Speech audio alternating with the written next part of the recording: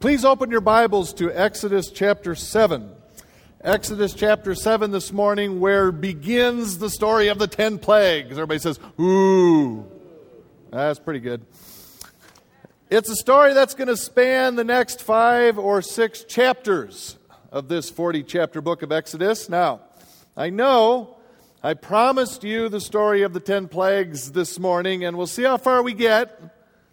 But I've decided to split this remarkable story between today and next week. Every so often, what I plan to do in one message becomes 2 or more messages during my final prep, and so with this story this week.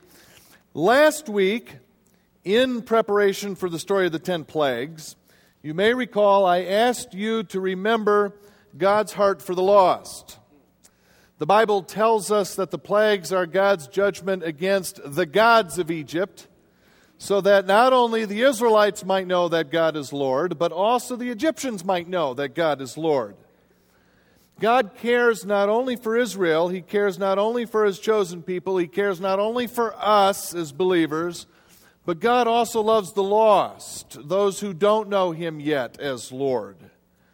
So it's important, I think, to remember that even as God is bringing down judgment on the gods of Egypt, His hope and intent is that everyone witnessing these miraculous signs and wonders, as Exodus calls the plagues, God's hope and intent is that everyone witnessing these miraculous signs and wonders, Israelites and Egyptians, come to know that God is indeed Lord. He loves people, including the Egyptians, including the lost, that much.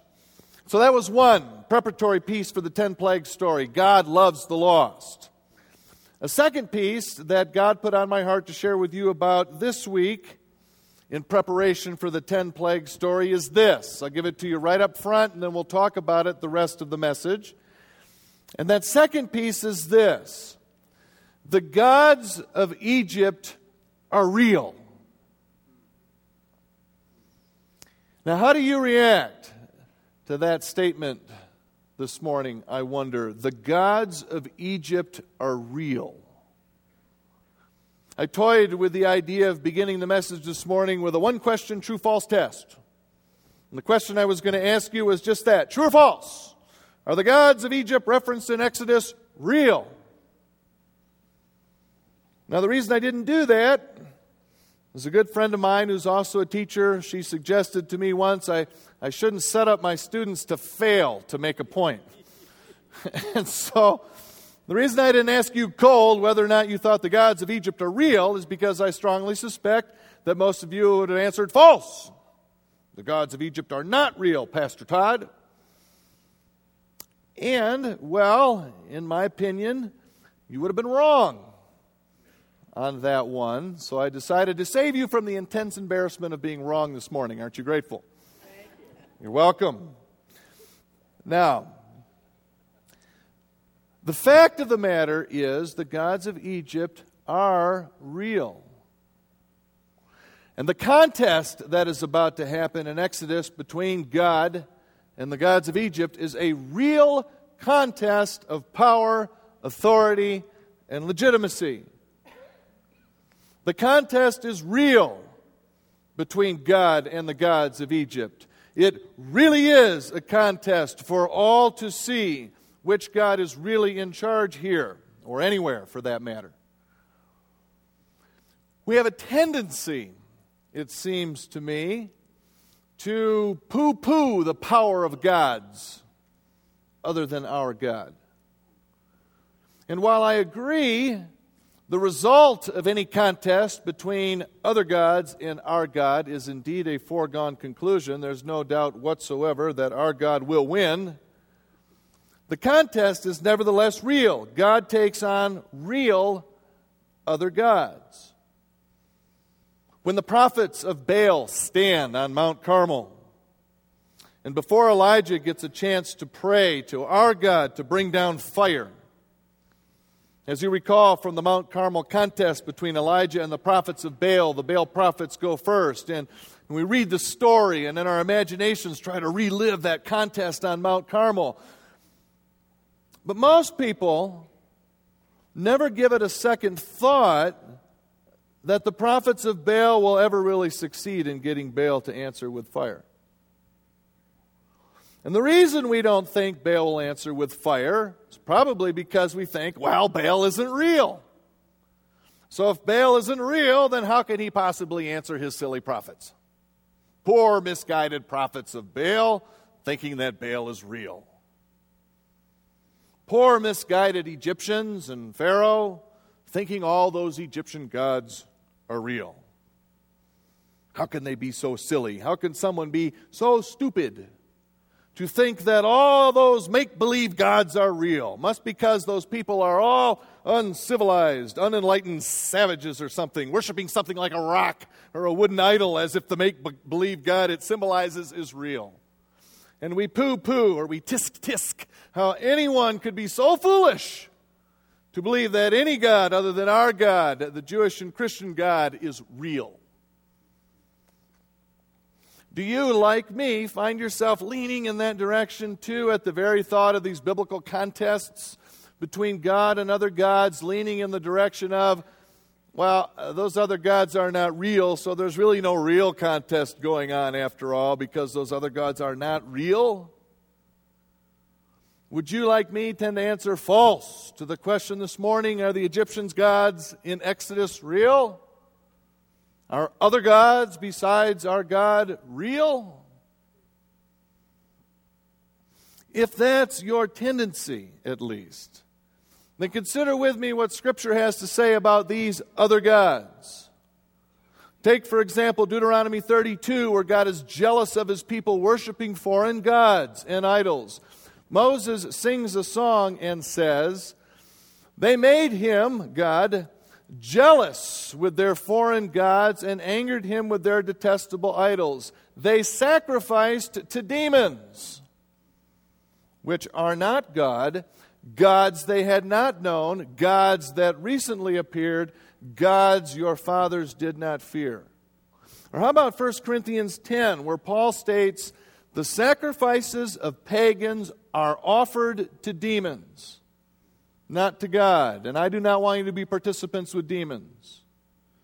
Or how about Revelation chapter 9, where John notes that people still did not repent of the work of their hands. They did not stop worshiping demons. Or even back in Genesis 6, 1 through 4, where pastors and preachers dare not tread, because we find a passage there that has largely perplexed biblical scholars for ages.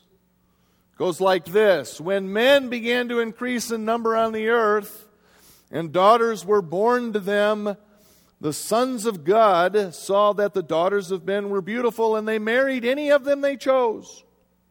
Then the Lord said, My spirit will not contend with man forever, for he is mortal. His days will be 120 years.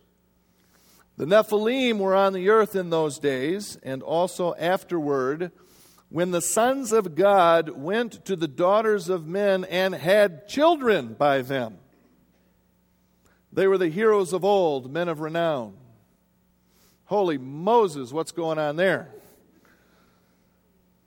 These mysterious and powerful Nephilim, these sons of God, which small majority, I think, are scholars lean angels. Demons, maybe fallen angels, maybe not fallen yet, hard to say. Having children with human beings? And these children in turn being some sort of powerful heroes? God finally steps in and says, in effect, not unlike a parent coming home early from a vacation and finding that your teen children have decided to throw a party in your house. God steps in and says, "Okay, everybody out of the pool." He puts an end to what's ever going on here and limits human lifespan to 120 years. But whatever's going on exactly in Genesis 6, 1 through 4, this passage, the others I've mentioned, and more, they take very seriously and treat as real these other gods or super spiritual or super powerful supernatural beings. And I suppose I've set you up a bit this morning because I purposely used the word gods here when I asked you true or false, are the Egyptian gods real, rather than the word demons. If I had asked you whether or not you thought demons were real, I'd guess most of us would say yes. True, demons are real. But while the Bible treats this idea of other gods interchangeably with demons or demonic power, for whatever reason, we don't often make that same connection, just make it metaphorical. Other gods like money and like drugs or sex or alcohol or self or... Bible doesn't make it metaphorical. They're equated here with demons in the spiritual realm. And I think we should make that connection too. After all, isn't that what Paul for one says in 1 Corinthians? The sacrifices of pagans are offered to demons. The Bible tells us that demons stand behind those pagan idols. And my friends, demons are indeed real, and they have real power. One story in the Bible in particular, I think, illustrates well our 21st century Western culture reluctance to accept as very real the spiritual realm of other gods or demons. Many of you, I'm sure, recall the story of the golden calf. You remember Moses is up on top of Mount Sinai, and while he's up there, meanwhile, back on the ranch, the people of Israel melt down their jewelry into a golden calf for them to worship. And then you remember when Moses comes back and sees what they're doing, remember? He says to Aaron, "Hey bro, what gives?" It's a paraphrase. What he did say is, "What did these people do to you, Aaron, that you led them into such great sin?" And do you remember Aaron's response? Aaron says, "The people gave me this gold, and I threw it into the fire, and out came this calf." See, and we laugh at that. I do too. Because we seemingly automatically suddenly equate Aaron to an 8-year-old who's been told to stay away from the cookie jar, and when he's caught red-handed or cookie-handed with chocolate chips all around his mouth and a half-eaten cookie in his hand, well, I don't know how this cookie got in my hand. Suddenly it was just there. And our reaction to Aaron, who is not 8, he's 83 or 84 by this time, our reaction to Aaron is something like, "Oh, please, Aaron, that's embarrassing. Out came this calf." Really, how could you possibly expect anyone to believe that excuse? But have any of us paused to consider that Aaron was telling the truth?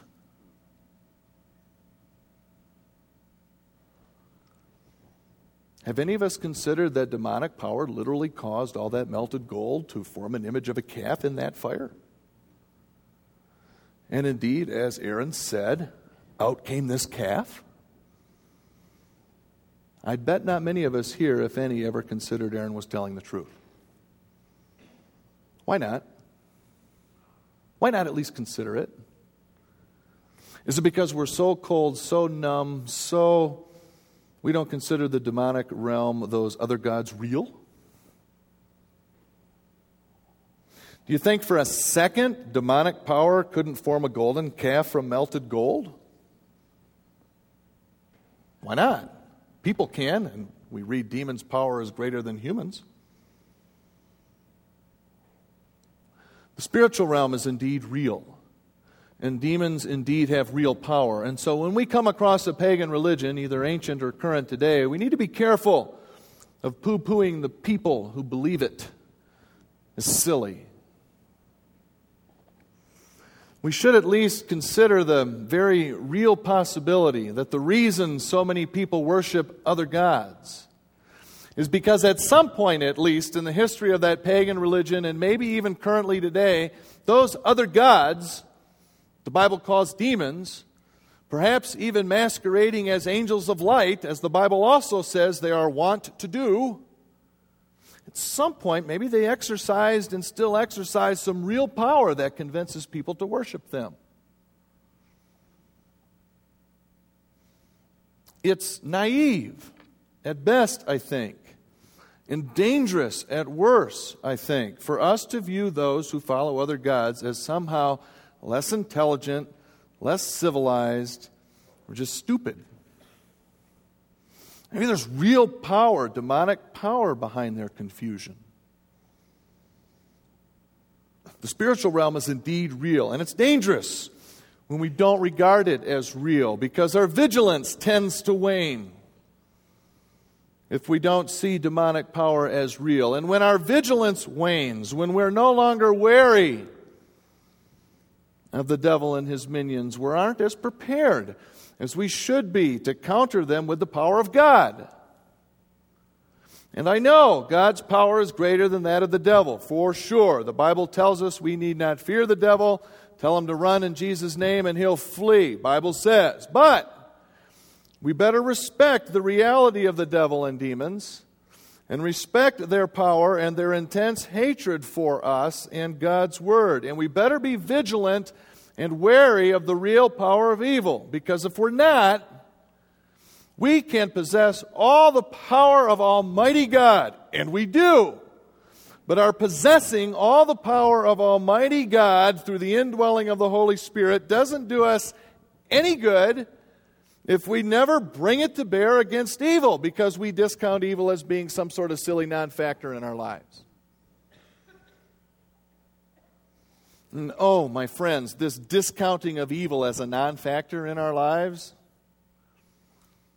I think it's a prime tool and method of the devil to keep the power of God through us under control and off of him. See, I imagine the devil counseling himself something like this. Well, believers have the power of God in them, the presence of God in them. God himself is in them, and I can't do anything about it. But what if I can get them not to use the power of God they have in them? Then God's power in them is useless against me.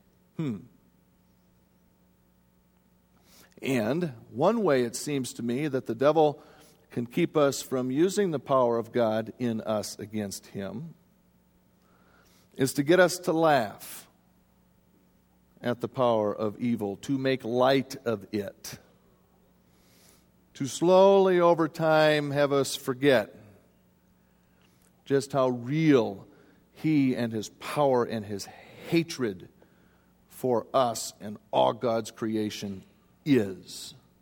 Get us to think he's just a big joke. I think this every Halloween.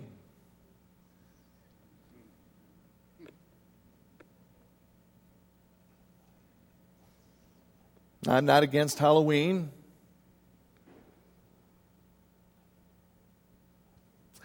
But a Halloween doesn't pass when I don't wonder if one thing going on that night each year is this numbing of our vigilance toward the very real other gods out there, by getting us to laugh at the likes of our children running around with horns and a tail and a trident. Oh, he's just so cute. Look at that little devil.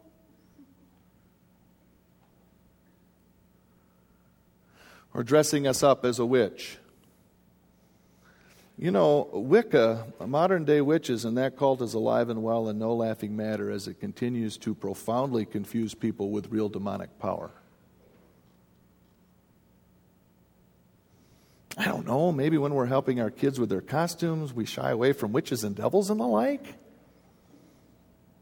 Because the reality of evil isn't cute or funny or to be trifled with lightly. I mean, really, look at these pictures.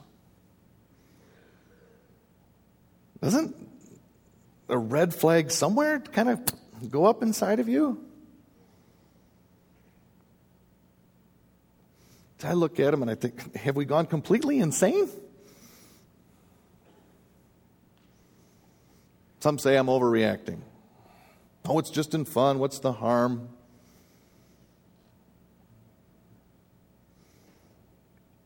What's the harm? Maybe sometimes it's best to overreact when the risk involves something significant. And the risk associated with turning evil into a lighthearted joke just isn't worth it, is it? God takes other gods seriously. Do we? God takes it seriously, whether it's a grand contest on the top of Mount Carmel with all Israel assembled, or whether it's a spectacular, drawn-out, elaborate contest involving 10 plagues in Egypt. God takes other gods. God takes the demonic. God takes evil seriously. We're not yet at Mount Sinai and the Ten Commandments, but you want a preview of how seriously God takes the very real presence of other gods? What's the very first commandment? Right, I hear it all over the room. You shall have no other gods before me. Wow. Not even a hint here, is there, that those other gods aren't real or aren't a threat? To the contrary, God refers to them as real. And how threatening are they? It's first on his mind to warn his kids, hey, don't mess around with other gods. It's not funny. God knows how tempting they can be. God knows how hard it is when our vigilance wanes and we're not wary against evil. He knows they're very real, those other gods, and they're dangerous when we're not vigilant and wary and ready to use God's power against them. All of which is to say, for our plague story in Exodus, the stage is truly set in Exodus for a very real contest between God and the real gods of Egypt, between God and the demons or demonic that is confused what some have called the most powerful empire on the earth ever into choosing to serve those other gods for millennia. Even millennia at the time Israel was there. And so, going into the plague story, we're remembering God's love for the lost, including the Egyptians, as he's about to put on this spectacular display of his power and authority. And we're keeping in mind that this is a very real contest between God and other gods, between God and the demonic, the forces of evil who have wooed the Egyptians, and maybe even some of the Israelites have been tempted to think, wow, look at the might of Egypt. Whoa, look at Pharaoh. Impressive. There's real power here with Egyptians' gods. Chance do we have? And the stage is set, truly a cosmic stage, for God to make his case for people to choose and serve him and him alone. So is it now, Pastor Todd, we get to finally read the story of the 10 plagues? Are we finally there? Do we get to read it? Well, no. Almost. One more piece, and then I promise, so help me God, we'll do the plagues next week. But we do get to read the introduction to the 10 plagues, so that's kind of like the 10 plagues. If your Bible is open still to Exodus 7, great. If not, I invite you to turn there again. Exodus chapter 7. We'll begin reading at verse 8. Exodus 7, verse 8. The Lord said to Moses and Aaron, when Pharaoh says to you, perform a miracle, then say to Aaron, take your staff and throw it down before Pharaoh, and it will become a snake. So Moses and Aaron went to Pharaoh and did just as the Lord commanded. Aaron threw his staff down in front of Pharaoh and his officials, and it became a snake. Pharaoh then summoned wise men and sorcerers, and the Egyptian magicians also did the same things by their secret arts. Each one threw down his staff, and it became a snake. But Aaron's staff swallowed up their staffs. Yet Pharaoh's heart became hard, and he would not listen to them, just as the Lord had said.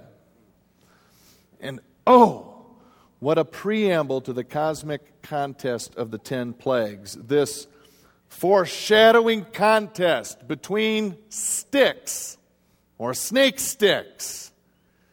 You see, Pharaoh's snake stick was a symbol of Pharaoh's power and authority, as was Aaron or Moses' stick. One way to look at it, Pharaoh's main purpose was to bring order from chaos. That was his job. There are many pictures on temples and other ruins in Egypt showing Pharaoh using his stick to bring order from chaos. Pharaoh's method in bringing order from chaos with his stick was to oppress or to beat down others. You've been looking on the screen of one picture, one relief of Pharaoh bringing order from chaos by beating his conquered enemies with his stick. In fact, the one you're looking at now, way on the right, on the left is Pharaoh with the stick above his hand, clutching the hair of those trembling slaves and beating them with his stick to bring order. And looking on with approval on the right is the Egyptian god of order, Mot, approving of the order that Pharaoh is bringing with his beating stick. One way to look at our God's purpose, too, is to say God also brings order from chaos. He did it in Genesis 1 and 2 when He created the universe, and He's about to do it again, only this time His symbol in the hand of Moses and Aaron is a stick, like Pharaoh's, only unlike it, because God's stick is a shepherd's staff. And God's method in bringing order from chaos is not to beat the oppressed, but to lift up the oppressed and make them strong. His shepherd's staff or rod was to protect and comfort the sheep and to ward off those who came with Pharaoh-like sticks bent on oppressing people. So this is the very first confrontation between Moses, Aaron, and Pharaoh. There's this huge symbol of these sticks. Whose stick, whose method of bringing order from chaos is best and is the right or righteous method? And our Scripture captures and makes clear something of these sticks is symbolic of authority and power. You say, what do I mean? Did you catch it in the passage we just read? Take a look again at verse 12. It says something really odd. It says Aaron's staff swallowed up the Egyptians' staffs. Why not the word snake there? What an odd thing to say. Snakes can swallow other snakes. That's never. But the author puts it this way: Aaron's staff swallowed up Pharaoh's staff. I think a signal that something about what those sticks represents is important here. And what about the snake? The snake to the Egyptians, a revered and powerful symbol. In particular, the snake god, or one closely associated with the snake, was the designated protector of the crown prince of Egypt. You can see the snake on King Tut's mask, next to the vulture.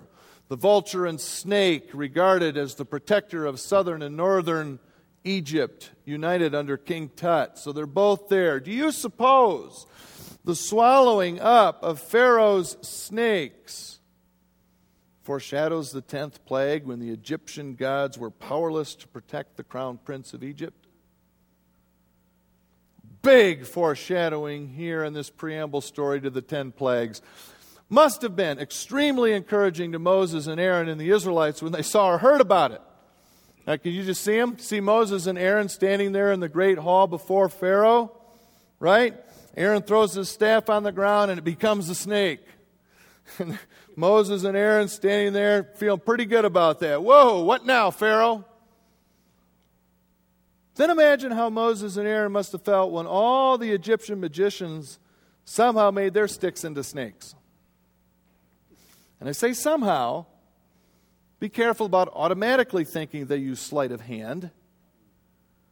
I was reading this week of literally a species of cobra found in Egypt that if an expert snake handler puts the exact pressure on some nerve in its neck, it becomes stiff as a board like a snake or like a stick. Then when you throw it down, So maybe that's what happened, but remember our lesson earlier this morning. The snake god of Egypt is real. He's a demon. Or she is, the Bible says. Her name is Nekhbet. And so maybe this demon was indeed able to turn a stick into a snake. I don't know, but remember, it's a real contest here. So now there stand Moses and Aaron, right, looking at the Egyptians doing the same thing. And they got one snake and a whole bunch of other snakes. Well, that's just great. The sign that God gave us to convince Pharaoh. How's that working out there, Aaron? You start to feel a little embarrassed, maybe a bit chagrined. Pharaoh sitting there looking at them together with his court, kind of smiling smugly, chuckling at Aaron's little attempt to impress them.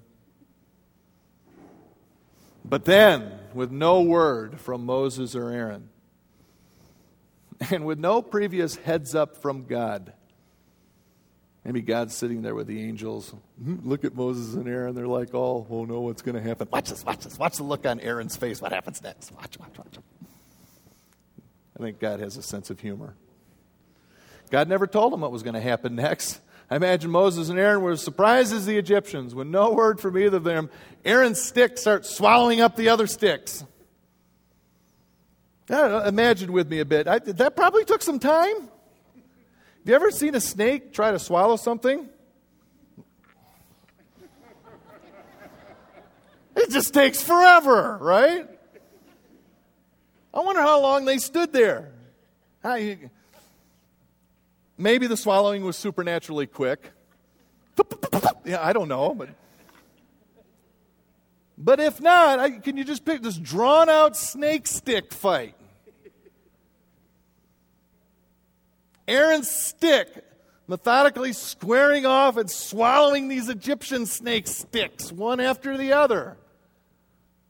God, what a scene that must have. Can you just see the Egyptians growing alarm as each of their sticks go down, literally down the throat of Aaron's? Maybe they started to root. Come on. They're praying to their snake god, Nekhbet. Come on. And perhaps Moses and Aaron go from being confident to chagrined, back to confident, as their stick is the last snake alive. Their snake is the last stick standing? No. And I imagine utter silence in Pharaoh's hall as Aaron goes and retrieves his snake, and when he picks it up, it becomes a staff again. And I wonder, because of all the swallowing, if it's like a really big staff now, like a pole. My stick is full.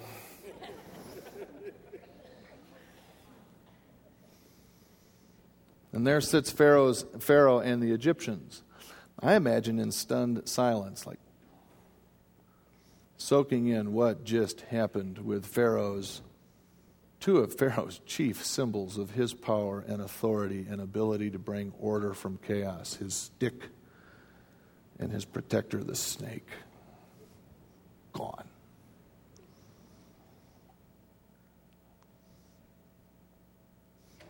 What's about to happen through the 10 plagues is amazingly foreshadowed.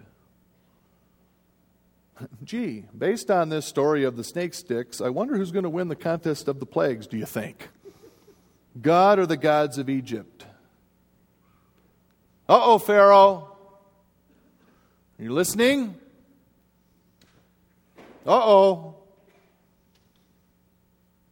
The author of Exodus foreshadows what's about to happen, and who it is will prevail in this very real contest between God's powers.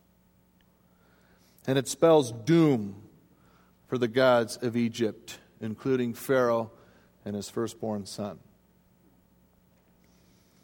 Now, next week, we will, as God is my witness, and so help me God, begin the story from here and look at those 10 plagues. And we'll see just how God does versus Pharaoh and versus the Egyptian gods of all creation, we'll see who's the one who's about bringing order, shalom, and peace from chaos. Whose method is best? Who's really in charge of bringing order from chaos? Who is, after all, the one and only Creator God?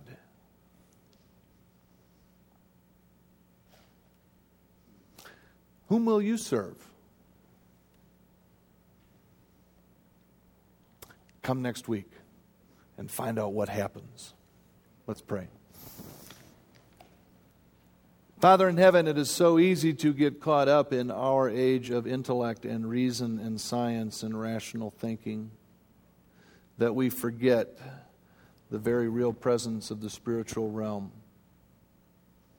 And we forget in poll after poll after poll of people, even people who answer yes to believing in God, a stunning amount answering no. They don't even believe that there is a devil.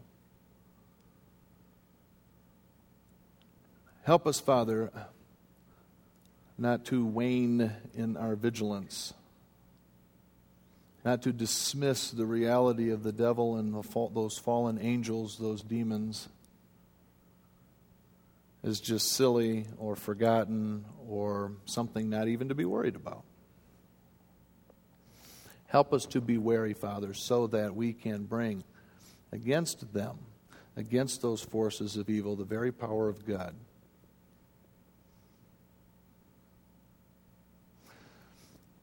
Father, thank you for preserving in your text, the Bible, this amazing contest we're about to read and experience of you versus the other powers in the universe. Help us to look and hear again next week, and in this week, perhaps, as we read ahead to prepare. Help us to look again at fresh eyes with this story of Exodus and you making your case for us to choose to serve you. We love you, and in Jesus' name we pray. And all God's people said, Amen. Would you stand, please, for God's benediction, His good words? Again, from Deuteronomy 6 and Leviticus 19. Hear, O Israel, hear, O West Bowles Church, the Lord is our God, the Lord alone. Love the Lord your God with all your heart, with all your soul, and with all your might. And love your neighbor as yourself. And all God's people said, Amen. Amen. Have a great week, West Bowles. Love you guys. Go in peace.